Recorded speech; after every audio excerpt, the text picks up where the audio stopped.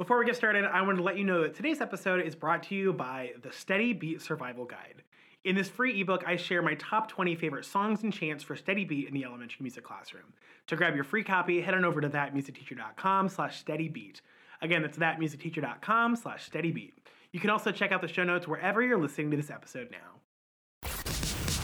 You're listening to That Music Podcast with Bryson Tarbett, the curriculum designer and educational consultant behind That Music Teacher and the Elementary Music Summit. Each week, Bryson and his guests will dive into the reality of being an elementary music teacher and how music can truly be transformative in the lives of the students you serve. Show notes and resources mentioned in this episode can be found at thatmusicteacher.com.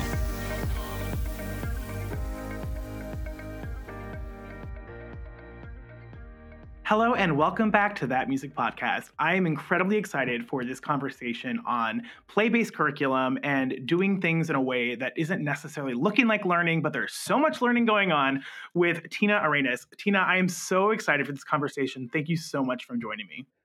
Thank you for having me, Bryson. So before we get too far into the weeds, I would love for you to briefly describe who you are, kind of what is your background in education, where you are in the world, so my audience can kind of get to know you a little bit before we dive into today's topic. Sure. I was born and raised in Oklahoma. So I've been in Oklahoma most of my life, or for the first half of my life. I lived in Oklahoma City, and then in fourth grade, we moved to a small town called Wagner. And in fifth grade, I joined band and learned how to play the trumpet. And so fast forward many, many years, band and playing trumpet became so much a part of my life that I ended up getting my bachelor's and master's in music education. And probably like a lot of people, at least when I hear their stories, you thought you were going to be a band director or a choir director. At least that's where my path was headed in undergrad. But I got bit by the elementary music bug and kind of never looked back. So I had an experience during those practicum classes. It's not student teaching, but you go out and observe different classes. And there was this one particular class that we were observing, and all the kids were singing and like crawling around like cats. And I'm like, oh, that's what I want to be doing. So I just kind of forged that path. And at the end of my university studies, I did a semester of study abroad in music and Italian language in Milan. And then I came back and I student taught. And that's important because that travel bug was also hitting me at that time. And so after I graduated with my undergrad, moved to Dallas, Fort Worth area, and taught K through 5 music for 11 years. So after a while, I met my husband, who was also an elementary music teacher and percussionist. We met while taking a West African drum and dance class. And so he was drumming and I was dancing, and, we just hit it off. And so we got married. And then after about 11 years of teaching in Texas, we moved to Dubai, which is where we're at now. And we're both beginning our 11th year teaching music in Dubai. So since moving here, I've only focused on 3 to 6 year olds. So I went from a big shift from a sort of a general K through 5 music program to more of a early childhood focus. So that's kind of me. What a journey. That is amazing. And I'm sitting here saying, all right, Bryson, you can't move to Dubai. You have a house, you have a mortgage, you can't just leave. Because that sounds like such an amazing experience, especially being able to do that with your partner that also is, you know, kind of in the same boat as you and ready to kind of go through that journey of teaching music abroad. And I have to, you know, I'd be remiss if I didn't say I love having conversation with music teachers, because while we all come from different areas, the amount of times I've heard, and this is my own story as well, of people going into undergrad expecting to be high school band or choir directors, and then they get into the elementary classroom and they're like, what is this? I need more. And then they never look back. And that is 100% my journey. And I love how, even though you are teaching in Dubai right now and I'm teaching here in Columbus, Ohio, our journeys where we started were so similar. And I love that, you know, everyone just, one of those, my favorite things that pops around on the internet every once in a while is that post about someone who's getting observed and their principal comes in and there's a bunch of kindergartners that are hopping around like frogs saying the word toast. And I don't know if you've seen that, but it is the epitome of what happens in our classroom, because it looks like absolute chaos, but there's so much music making so much joy, and I can't wait to dive into this today. That's such an accurate description. Oh, I love that. Yeah, and I mean, that's the thing, like when we moved, I was also pregnant, so add that to the mix. And now we have a just turned 10-year-old, so it has been quite the journey, just moving over here. But you're right, like it's so cool to feel connected. You know, the music ed community is just like that, right? Like some of our journeys are so similar that it's nice to feel that, even if you're oceans apart. So before we get deep, and I'll be fully transparent, this is not on the outline, but I think it's important. I think it'd be give you some good context for those listening. Other than like you said you had a master's and a bachelor's in music ed, have you done any like Kodály training, ORF training? What's kind of your background in, you know, that kind of specific pedagogy training? Yeah. So I was really fortunate and I feel really grateful that I student taught with someone who was Kodály certified, and I had in my undergrad a lot of exposure to that. So that was my first, I guess, sort of outside of undergrad training. You know, when you get into specific, like you said, Kodály and ORF training, that was my first exposure. Was going and doing Kodály levels, and so I was really fortunate to start that actually the summer before I taught my first year of teaching. And I had a really good foundation in my student teaching. So I completed my Kodály levels, and then a couple years down the road, I went and completed my ORF levels. And then I've had a lot of movement specific training, if you know, and Green Gilbert's work, and also with like ORF master classes and things like that. So that's a little bit of my background besides typical university training. Okay, so I just thought that would be really good background information, but I know that there are probably some people that are going, oh, another Kodály episode, or oh, another ORF episode.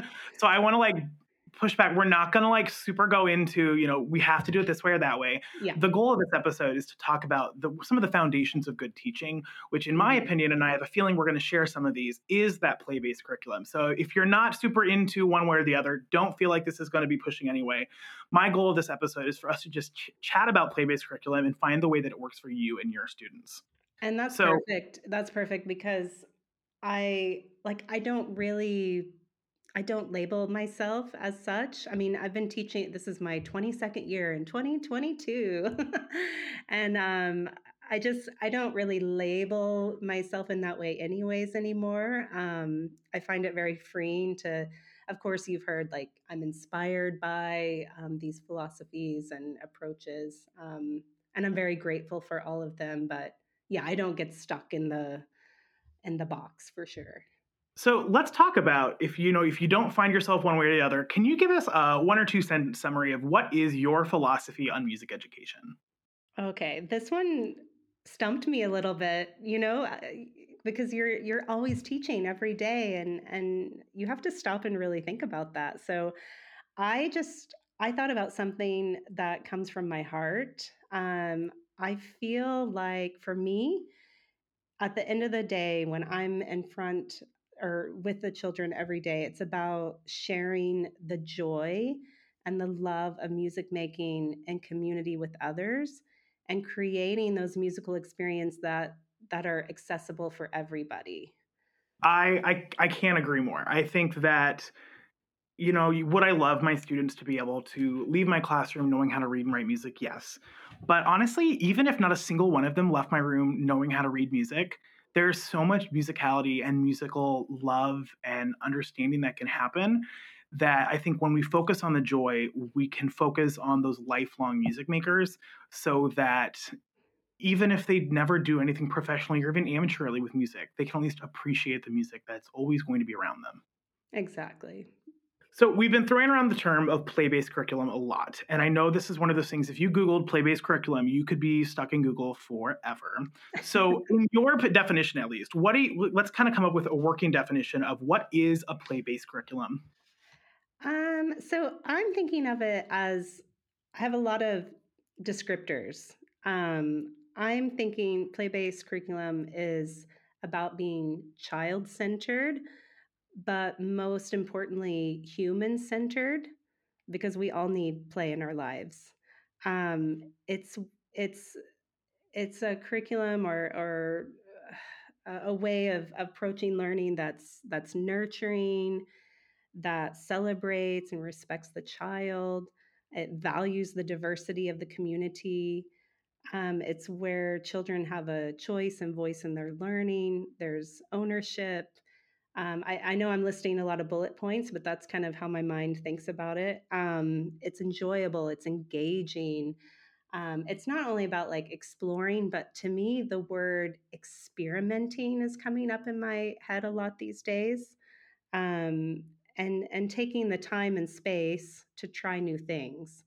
Um, and valuing the process of learning rather than the product, rather than I got to prepare for the concert.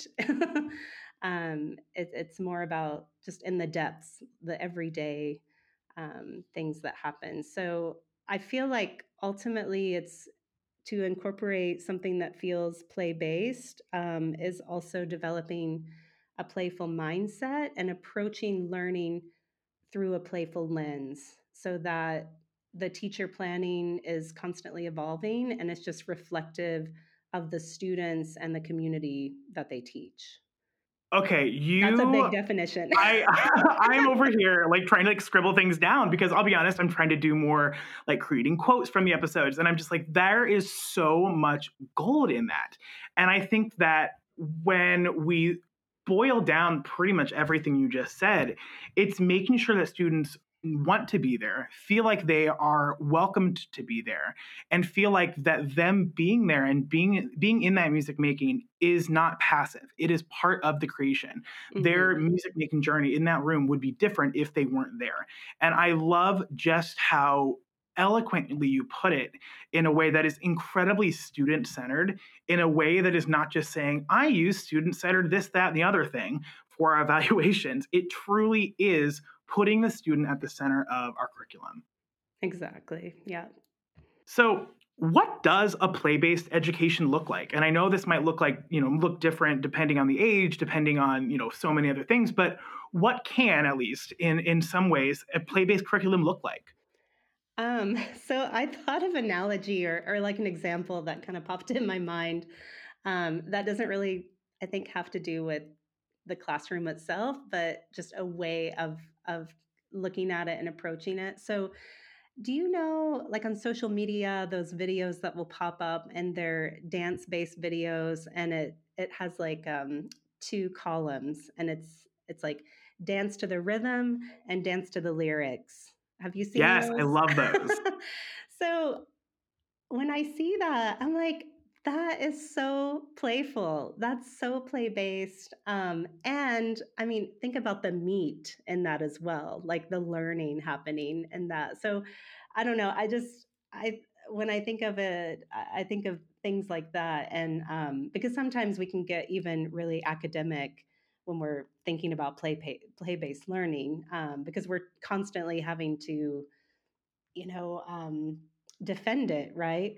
But when you can take everyday things like you see on the internet and make them applicable. Like, I don't know, it made me think of that.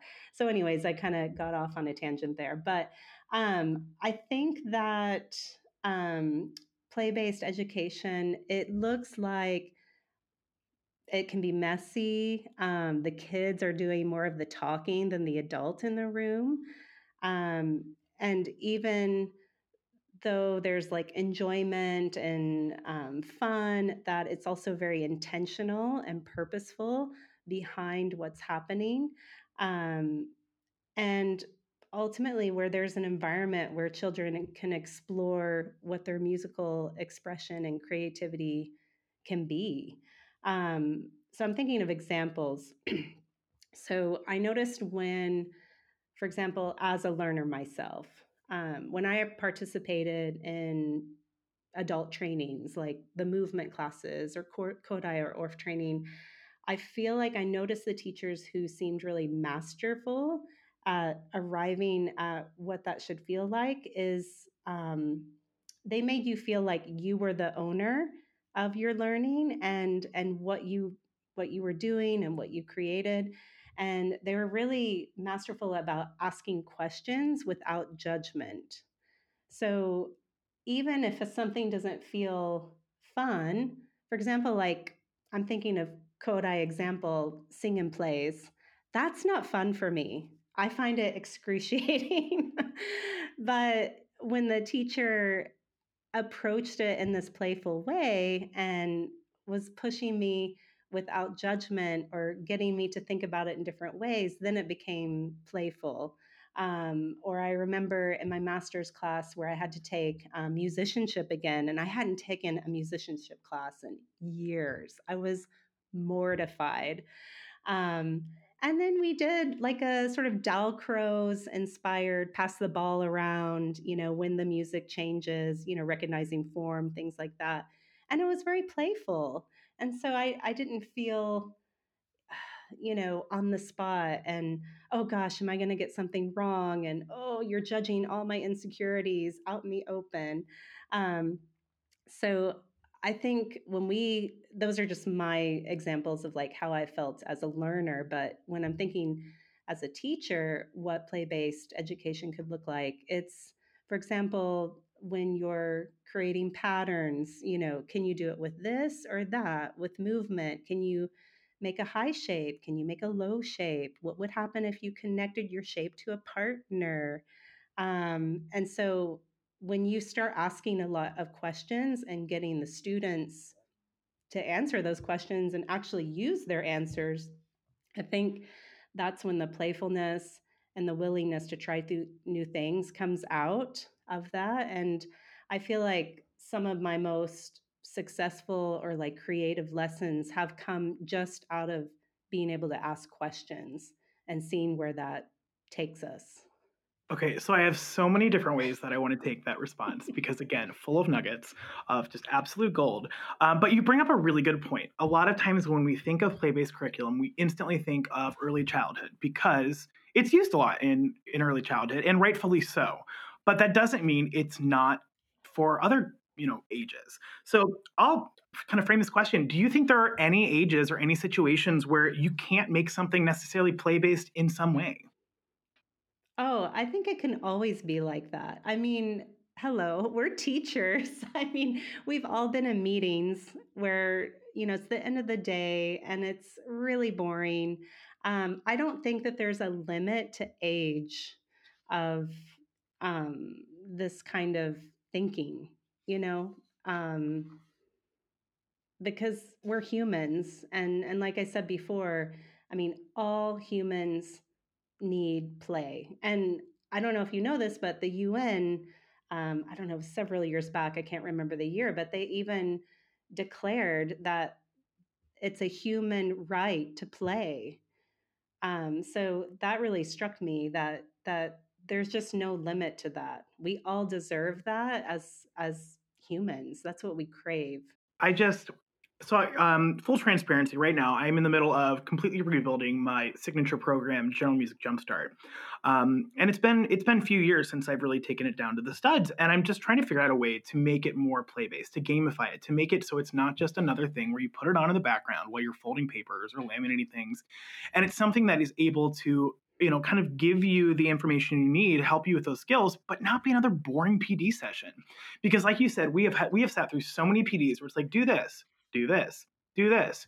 And so many times, what they're telling us to do is the exact opposite of how they're teaching us. Yeah. So without getting too far on a tangent, play-based education, I truly believe play-based can be applied in pretty much any setting, pretty much any age. And it just first starts by knowing what can we do to make it easy? What can we do to make it fun, to engage our students, whatever the age be? Right. So let's talk about what people get wrong about play-based education. What are some myths that you might have heard, maybe even other teachers you've heard say about play-based learning, and what can we say, if we're faced with those myths ourselves, how can we kind of disprove them? So I thought about a couple of analogies, like when you hear, I do Kodai because my students use hand signs, or I do ORF because my students play instruments. And in thinking about play, it could be, I do play based education because my students do centers. Um, but if those centers happen to be all teacher directed experiences, it's not really play based. I feel like if if there aren't elements in the experience itself of like choice, inquiry, co-decision making, it's not, you can't really call it play based. And if there's like, I mean, of course, you're going to have some sort of outcome at the end, but you have to be open to what that outcome turns out to be. So I think if there's a rigid sort of, this is the response that I want, that's not truly play based, if that makes sense. So I think those experiences that we try to create, either for our students or with our students, they have to have that element of risk taking and experimentation within what they're doing. And like you said before, it's not that these learning about musical concepts and applying them aren't important. It's just, again, at the core, as humans, we have to question, what do we need and crave? And so if that need is not being met, if we're not being able to express ourselves through these certain experiences, it's not really play based, if that makes sense.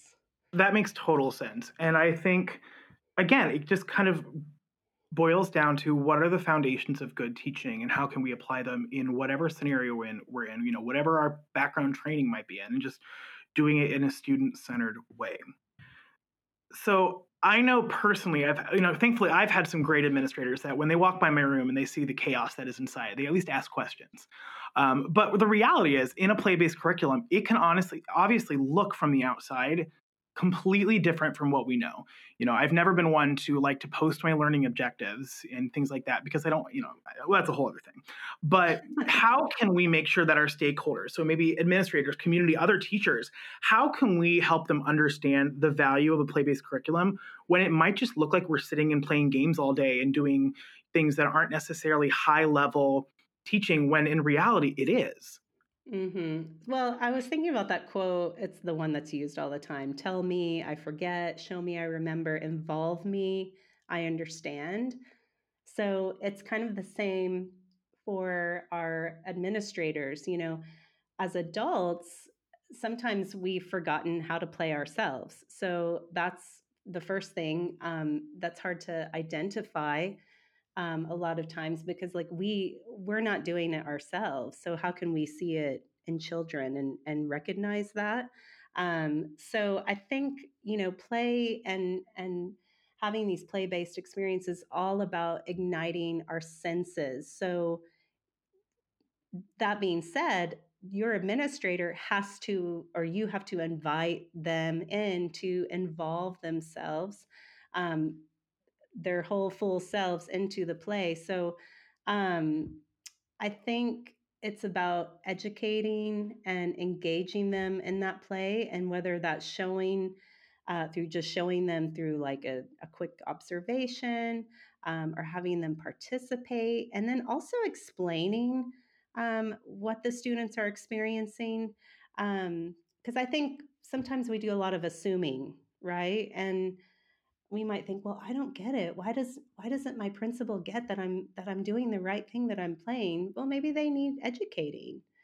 And that's not a bad thing. It's not like we have to be on the defense. It's just, okay, well, I'm going to educate you on this by involving you and having you participate. So I think those sort of day to day things where they can come in and participate are great. And then taking things like folk dances at the end of a concert, or having a folk dance night, or a singing game theme night for your program, those are really great ways to infuse play based learning into the larger community, and getting your admin on board with that. And I think it's also important not only just to show them the stuff, the games and the songs and the dances, but also to do your research and explain why play is important for brain development. And when we play and use that playful mindset, I mean, the learning that happens through that lens will actually stick and be able to be transferred to other learning as well. There's definitely a lot to unpack when it comes to this topic, because for one thing, with the trending of education just in general, unfortunately, a lot of it is really focusing on reading and math. And because there's so much focus and so much high stakes pressure on it, districts are buying curriculums for it, changing curriculums multiple times a year, trying all these different things. And whether it's a good thing or a bad thing, because it's definitely both in certain points, a lot of times as music teachers, we have a lot of creative flexibility in our curriculums that other subject areas might not necessarily have. So sometimes it looks different because it's not what people are used to seeing. We're not used to seeing learning happening through this play-based realm. And by showing, whether it be just inviting teachers in, say, hey, will you come, if feel free to come back the last 2 minutes of your planning. We would love for you to show you what we're doing. Or one of my favorite things I do, which is absolute chaos, but in the best of ways, is having a kindergarten informants night where I bring in the community. They can watch their kindergartners and they go through a 40-minute class. All the kindergartners are up together going through what they would normally do in a class. It is absolute chaos, but we're working through it. We're talking, every once in a while I'm talking, say, all right, so we're doing this because XYZ. And it's a really educational way to say, hey, here's what we're doing. Yeah, it's a lot of fun. Yeah, it's really cool. It sounds awesome, but we're also moving towards an objective. And I think coming off of it from a place of, hey, I'm just going to show us what we're doing, and take it or leave it. This is what I believe in. This is what I think is best for kids, and here's why I believe that, and here's the research that supports it. And it's not something you're going to change all at once, but just being open and coming at it from a place of, I'm here to help you understand what happens in my classroom, not necessarily to justify why I do it, but just so that it's there if you want to know, can be a way of that can not only allow us to share that, but also not get us so stuck in the comparison trap of trying to make sure that people know we work hard, because we know we work hard. And if we get too stuck in that, then, it can be its own negative thing in its own sense. Yeah, exactly. I think, excuse me, I think it's also like in our tone, if you have an invitational tone to, invite someone into your world, I think they're either going to want to be a part of it, or if our tone is like, well, only I know because only I am the music teacher, and it's like trying to bridge that gap and trying to sort of um learn the language, and so that, like you said, hey, pop in, we'd love to have you come in and visit our classroom. And we have such a unique, I feel like, role in the school. I mean, I think I just love what I do every day. And I feel so grateful even after all these years of teaching. I mean, it hasn't always been easy. There are those really challenging days, but how awesome is it that we get to teach in this way as well? So I think you're right. Like the more that we can invite our colleagues in and share this with our families and caregivers and um, that I think the more inviting that we can be, people get on board and they don't even question it. Now, I'm sugarcoating that, I know. I mean, there are situations that are sometimes challenging, but you know, all those examples are great examples um, to get your community educated and involved. And I think it's also important for us to realize, yes, it is a lot easier for us to feel confident in going into work and doing all the fun things we do, and creating that high quality education experiences when other people are on board. But to a certain point, it doesn't really matter. If the kids are learning in the best way that you think is best for them in that moment, that's what matters. Right. Obviously, do what you need to do to keep your job, do what you need to do to pass your evaluations, but realize that whether you feel like it or not, and whether other people agree with this or not, you are the content expert in that classroom. And you are the one that is in the woods, in the thick of it with those students and understanding what they need, where you're going, and to give yourself a little bit of a pep talk sometimes when you need it. And sometimes say, hey, I'm doing this right, and realizing that not everyone's going to agree with you, and that's okay.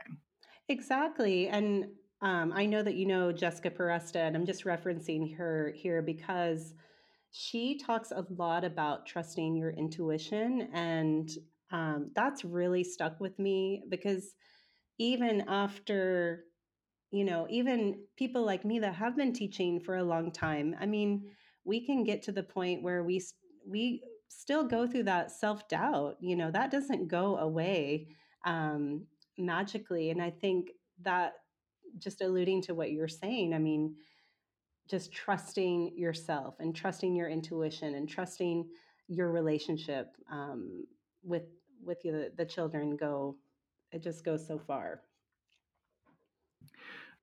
So we could take this interview in 1,000 different ways forever and never stop. But I would love to create some practical ways for teachers to implement more play in their lessons. So what are some things that a teacher can do in the next week or so to start implementing more play into their classrooms? um I would say maybe focus on one area. um let's say let's say your students are having trouble transitioning from their dot spots to a circle. Okay, and it's just like every time it happens it's chaos.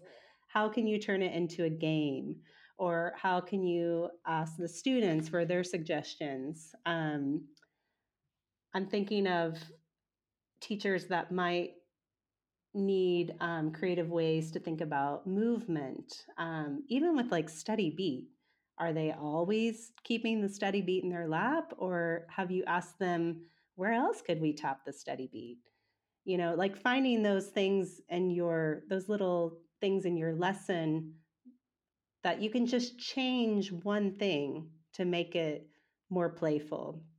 Um, Something that I really love to do is like an example with props. So I I'm a big proponent of letting them really explore materials before I give them a job to do with it. So, for example, if you have a scarf, maybe you can give them one idea and then ask, what else could we do? Or who else could show us a way to explore the scarf? And again, going back to the questions, um, letting them come up with the parameters, and then suddenly all of the ideas have come from the students. So those are just some little ways. I think you could sort of look at your lesson and think, well, where does it feel like I'm doing all the work? Where is one thing, at least in the lesson outline that I have, where the kids could do more of the creating? again, I think it's just there's simple steps when you think about it. I mean, just that think of, all right, I wanted the students to keep a beat. Does it need to be on their knees? Not really.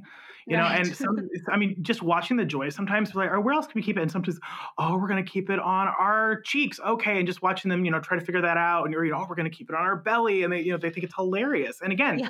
you're still having, the goal is not keeping the beat on your knees. The goal is, can they keep the beat? And Exactly. it's some of those things where sometimes it's just a small switch in the way we present our lessons that allows them to be more creative, for them to think about things in a different way, and for them to be able to access the curriculum in such a unique way that I think really, like you said, helps them remember it, helps them stick, and really helps them get attached to it. Well, even like when I'm thinking about my kindergarten students, and we're just singing at the beginning of a lesson, well, let's stand up and try it. I mean, even that changes the whole energy of the room. Can you sing the song with your eyes closed? I mean, just something to get them sensing the music in a different way. I love this interview is amazing. I definitely think we need to have like a second one, just keep talking, check like all the, like, again, so many different ways we could go with this. But I like to try to keep things a little bit short and sweet with some actionable things. So I know there are definitely going to be people that are going to want to reach out to you. So can you let us know, Tina, where else we can find you online? How can we connect with you? And how can we continue this conversation? So you can find me at Pop Up for Play. I have a website, and then also on Instagram and Facebook by the same name. And also on our website, if you go and want to grab a freebie, it's all about vocal exploration ideas using picture books. So I'd love to connect. All right, Tina, I will be sure to put all of those links into the show notes so people can continue this conversation about play-based curriculum. Um, from the bottom of my heart, thank you so much for chatting with me. This has been an amazing conversation. I hope that my listeners find it as useful as I did. I'm over here scribbling notes like crazy. Tina, thank you so much for taking some time out of your night to chat with me. Thank you.